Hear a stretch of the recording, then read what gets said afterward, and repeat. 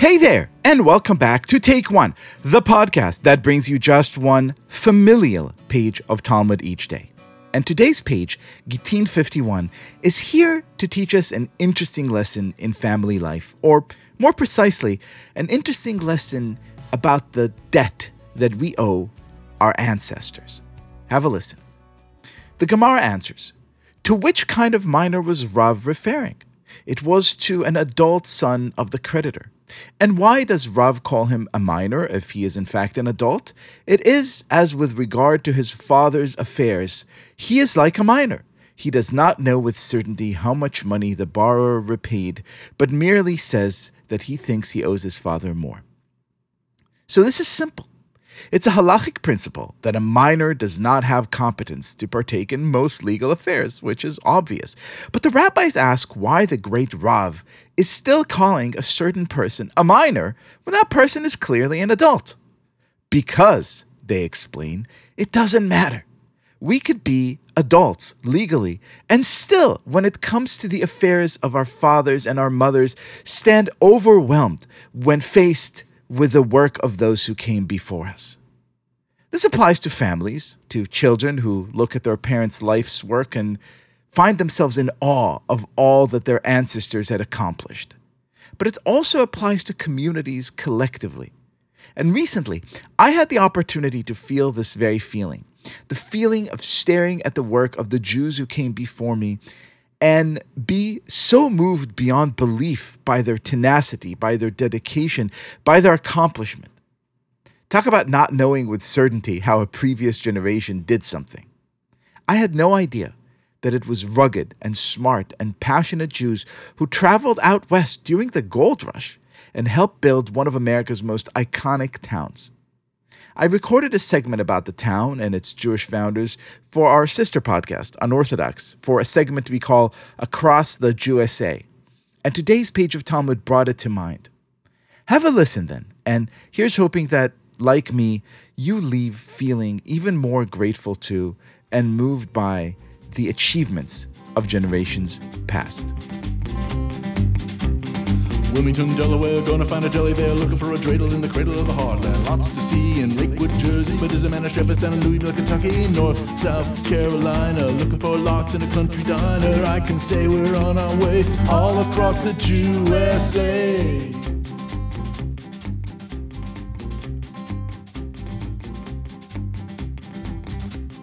When we launched this series, Across the USA, the idea was simple. Go and visit communities all over America to see what Jewish life looks like outside of New York or Los Angeles or Chicago or anywhere else you'd expect to find Jews. So we went to Seattle and Louisville and New Orleans. But in some places, the Jewish story is told best through historical records and artifacts from long ago.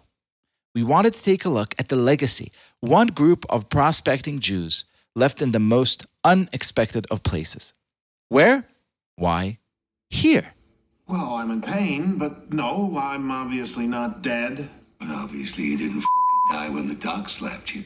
No. So, including last night, that's 3 damage incidents that didn't kill you. Pain or damage don't end the world. Or despair. Or beatings. That, as you might have figured out just by counting those 4-letter words, is a scene from the HBO Max show Deadwood, one of the best things ever to air on TV. You can still stream it if you missed it.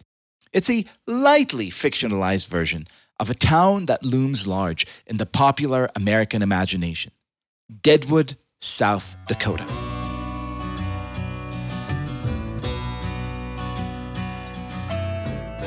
The town's real history reads like something straight out of Hollywood. One day in 1874, Colonel George Armstrong Custer, 2 years before his death at Little Bighorn, leads an expedition to the Black Hills of South Dakota and announces the discovery of gold. So naturally, settlers flock to the region, hoping to get rich quick. They don't care much that the area is sacred to the Lakota people, who call it Owayasuta, or to approve things. The newcomers noticed a bunch of dead trees in the gulch and gave their town its new name, Deadwood. And truth be told, the name fit the town's new vibe like a glove. Eleanor Alphonsine Dumont, better known as Madame Mustache, soon sauntered into town and set up a successful brothel. Dora Dufran soon did the same, as did the impeccably named Dirty M. And before too long, Deadwood had a thriving prostitution scene, serving a population that soon mushroomed to 5,000 and then 12,000 and then more. The law didn't much care about such vice, or for that matter about anything else really, murder included, which is why Deadwood soon became home to such legendary Wild West figures like Wild Bill Hickok and Calamity Jane. But Deadwood needed supplies, and Deadwood presented opportunities, and Deadwood didn't much care about pedigree, which is why, pretty soon, Deadwood welcomed the Jews. The Jewish population was just one of many minorities that came out to the Black Hills in this area. We had Chinese, English from Cornwall, England, Scandinavians. They all kind of came out here, and this area became basically a large melting pot with the idea first to make money, but then second of all, to actually settle and raise their families out here as well. And so that Jewish population that you were talking about, there were quite a few people that set up along Main Street that were merchants. We'll meet these merchants soon, I promise. But first, we have to meet the man speaking. He's Mike Runge. He's not Jewish, but he has one of the most interesting jobs in the world. He is the city archivist of Deadwood. So sure, the city is very different now than it was in its heyday. It's more Holiday Inn than Doc Holiday, and Main Street is lined up with casinos and t-shirt shops and other tourist attractions. But down at the basement of City Hall, Runge keeps Deadwood's past alive, including its storied Jewish past. And recently, he made a discovery like no other, digging about 4 feet under Main Street a few years back and finding fabric. But we also this. have in here the scraps of newspaper that we found in 2019 that were from the Deadwood 4 Points Archaeology. What's really kind of neat about this is these items are carbonized paper. It was involved in a fire. We're still trying to figure out the dates.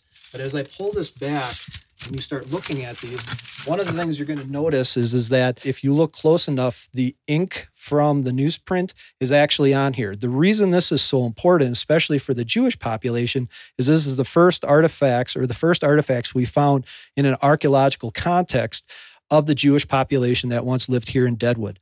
In a small box lay 45 small fragments, each no larger than a quarter, blackened by fire. But when I looked closely, I could make out Hebrew letters.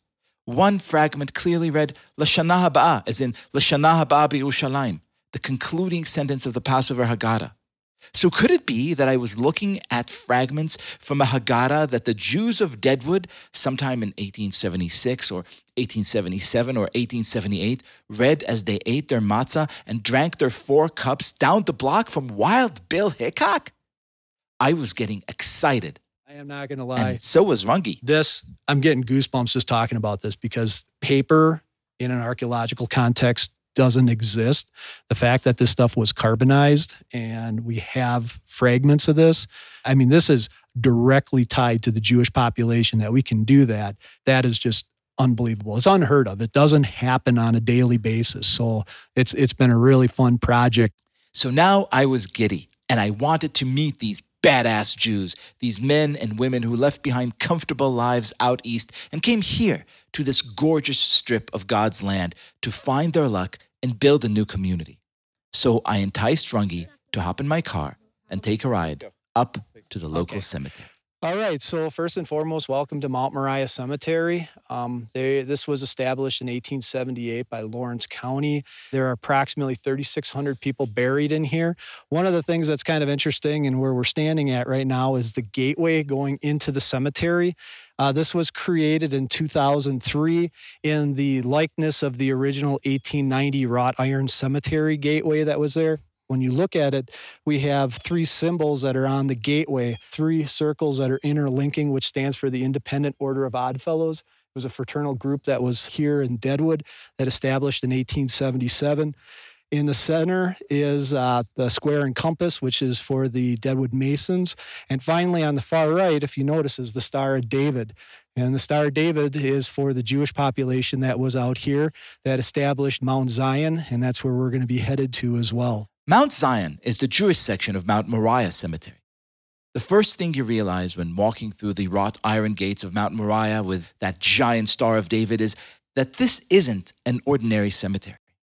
For one thing, it's impossibly gorgeous, with dramatic views of the Black Hills covered by pine trees and black-eyed Susans, a yellow wildflower that adds a touch of beauty to this already stunning landscape.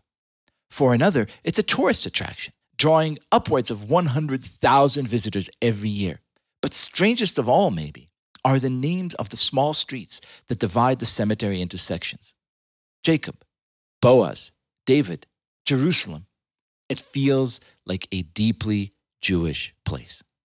But before you can get up the hill to Mount Zion, the section where all the prominent Jews who helped build this town are buried, you have to visit some other folks first. So as we walk up to the celebrity graves, we go past a bunch of names and different individuals.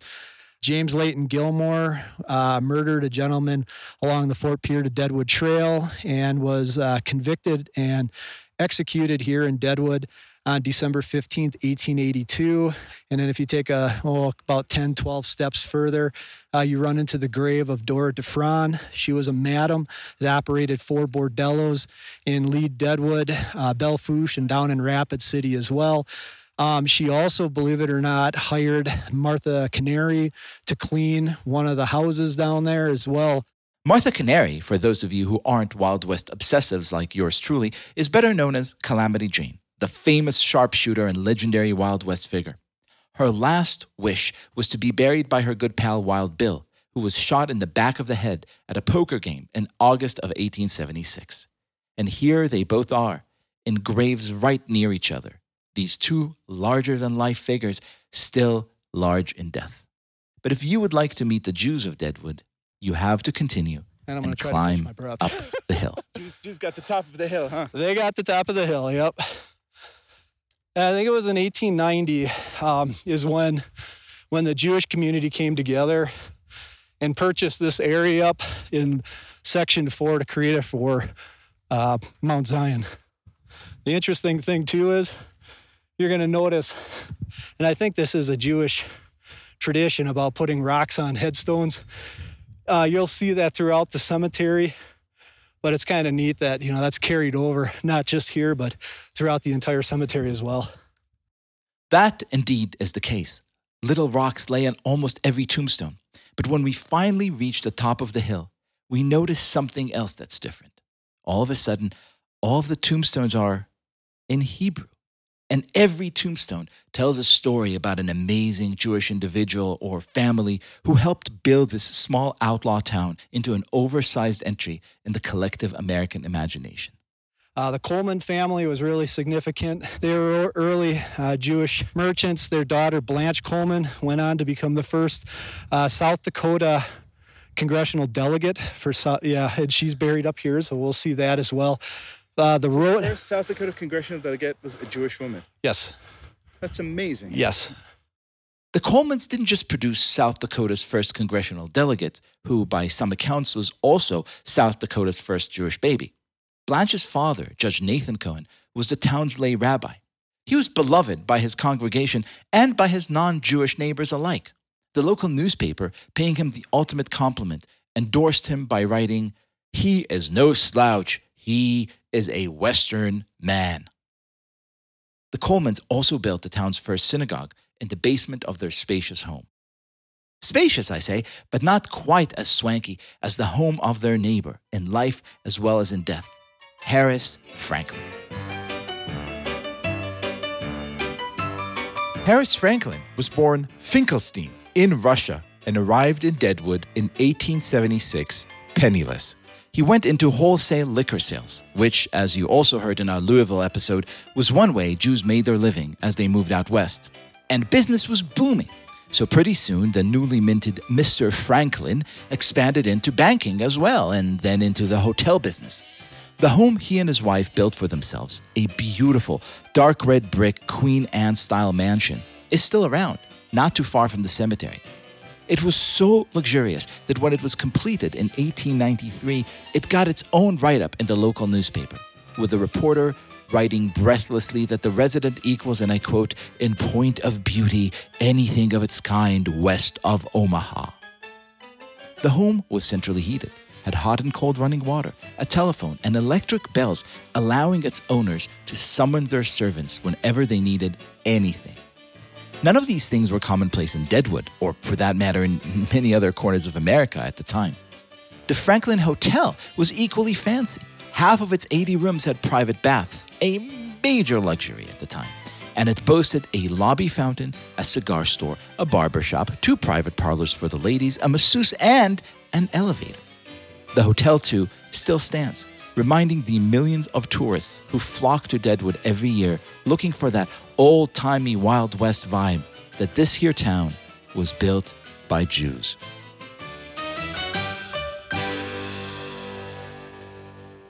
And while Franklin and others got creative with the monuments they erected while alive, other members of the community left their marks with beautiful and beautifully Jewish headstones. Here, or into the Jewish section, you're going to notice a few more interesting monuments that are up here. Jacobs, Blumenthal, Margolin, and then we have the Cranston plot. This one was kind of interesting. The monument itself is kind of like, it looks like the Mosaic Dialogue or 10 Commandments, the way the monument's shaped. This is the first one that we have of 7 that had Hebrew text on it. And so what's interesting is that this Isaac Cranston, we did a little bit of research on him and come to find out that he was in the Crow insurrection in Montana, and he was actually a Indian Wars veteran, and then eventually was mustered out in Sturgis over at Fort Meade, came up, and he was a tailor that operated up in Lead, South Dakota. Walking around these hills, seeing these graves, and reading the Hebrew inscriptions is nothing short of amazing. The Hebrew reads, Punitman here is buried, Rabbi Yitzchak Yosef Bar Yedidia Cranston. Niftar, passed away, Tinish Matotzorah B'Tzorachim. May his soul be bundled among the souls of the living. Cool. That's so neat. You don't need to know any Hebrew to appreciate what you're looking at. Jewish history is everywhere in Deadwood. Heck, even the longtime mayor back then, Solomon Starr, better known as Sol, was Jewish. A Bavarian-born immigrant, he came here in 1876 and opened up an auction and hardware business on the corner of Wall and Main Streets. He and his business partner, the famous and Gentile Seth Bullock, who would eventually become the town's fearsome sheriff, branched out as well, building another one of the town's famous and still standing hotels, the Bullock. If these names sound familiar to you, Starr and Bullock are 2 of the main characters in HBO's Deadwood. Here they are, engaged in negotiations, 2 absolute legends. Mr. Swearingen. Yeah, that's right. Saul Starr. Seth Bullock. Rent on lot 4. Lot 4? The hardware boys, huh? Well, I heard you're not a man. I want mistaken my intentions. Who says that? I'd like to ask him what they mean. That fella drew on Seth this morning. Never heard him. No one mistook his intentions. Let's leave it all alone. I am stupidest when I try to be funny. The Jewish stories in Deadwood go on and on and on. You could see the legacy of the Jews of Deadwood everywhere you go. There's Felix Poznansky, who ran a dry goods store on Main Street, but was also the region's only moil, traveling across the Black Hills to perform his mitzvah.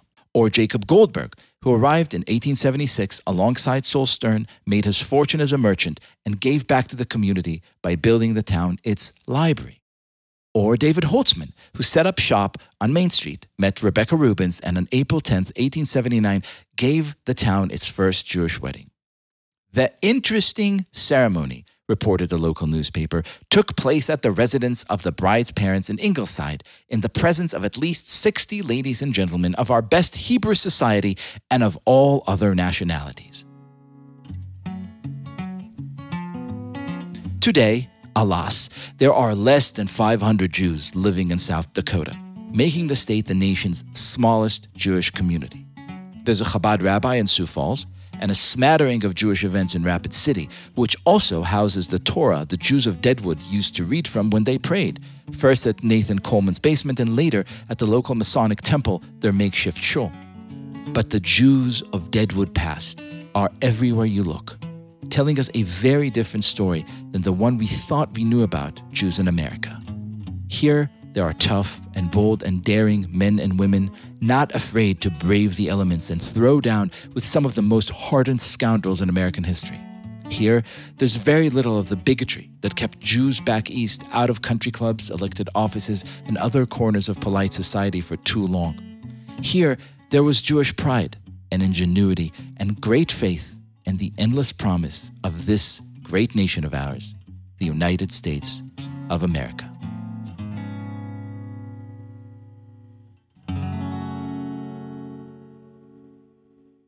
But hang on a second.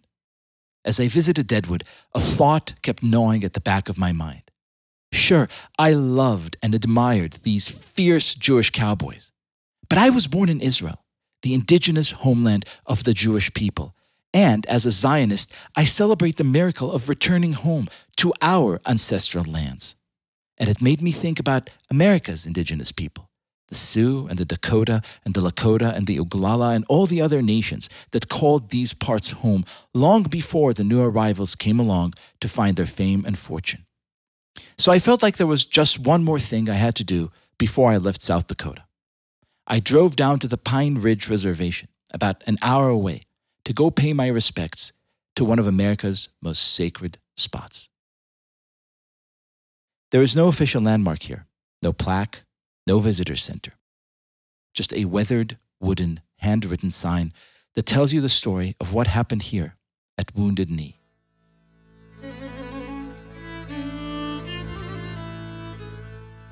On December 28, 1890, the 7th Cavalry, commanded by Colonel James W. Forsyth, arrived here with the intention of disarming the Native Americans. Chief Bigfoot cooperated with the armed men, giving up many weapons as a peace offering. But Forsyth wasn't satisfied. He wanted all of the weapons, and he wanted them now. This caused the Native Americans great strife, and on the following day, December 29, a deaf man named Black Coyote was scared and refused to disarm. A struggle ensued, and his gun accidentally went off. This was all the sign the 7th Cavalry needed. They opened fire on the now defenseless Native Americans, killing, by most estimates, anywhere between 150 and 300 men, women, and children. 20 of the soldiers who led the massacre were awarded the Medal of Honor, the highest commendation the United States Army has to give.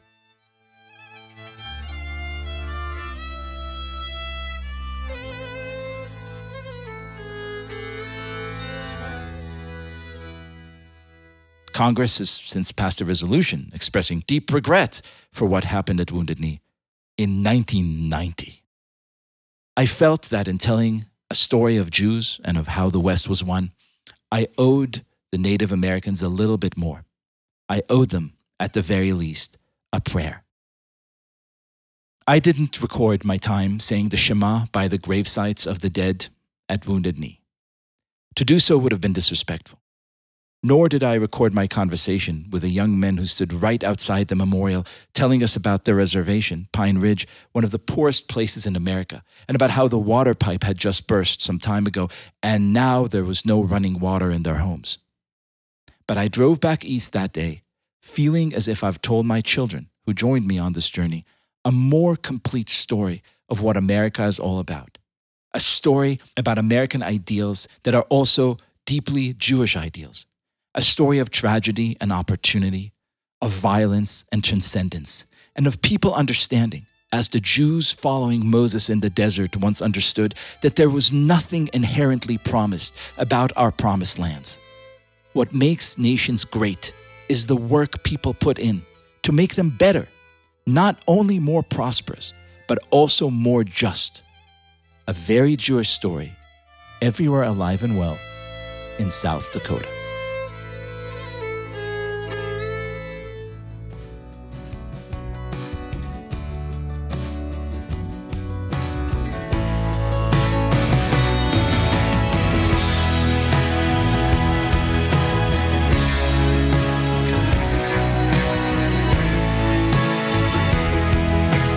This has been Take One, If you enjoy the show, and I hope that you do, then you're going to enjoy our brand new Take One newsletter even more. Each week, you'll get an extra shot of Talmudic wisdom straight to your inbox. And for those who sign up before Tractate Gittin ends, we'll be raffling off some Take One swag. So make sure to subscribe at tabletm.ag/Take1newsletter.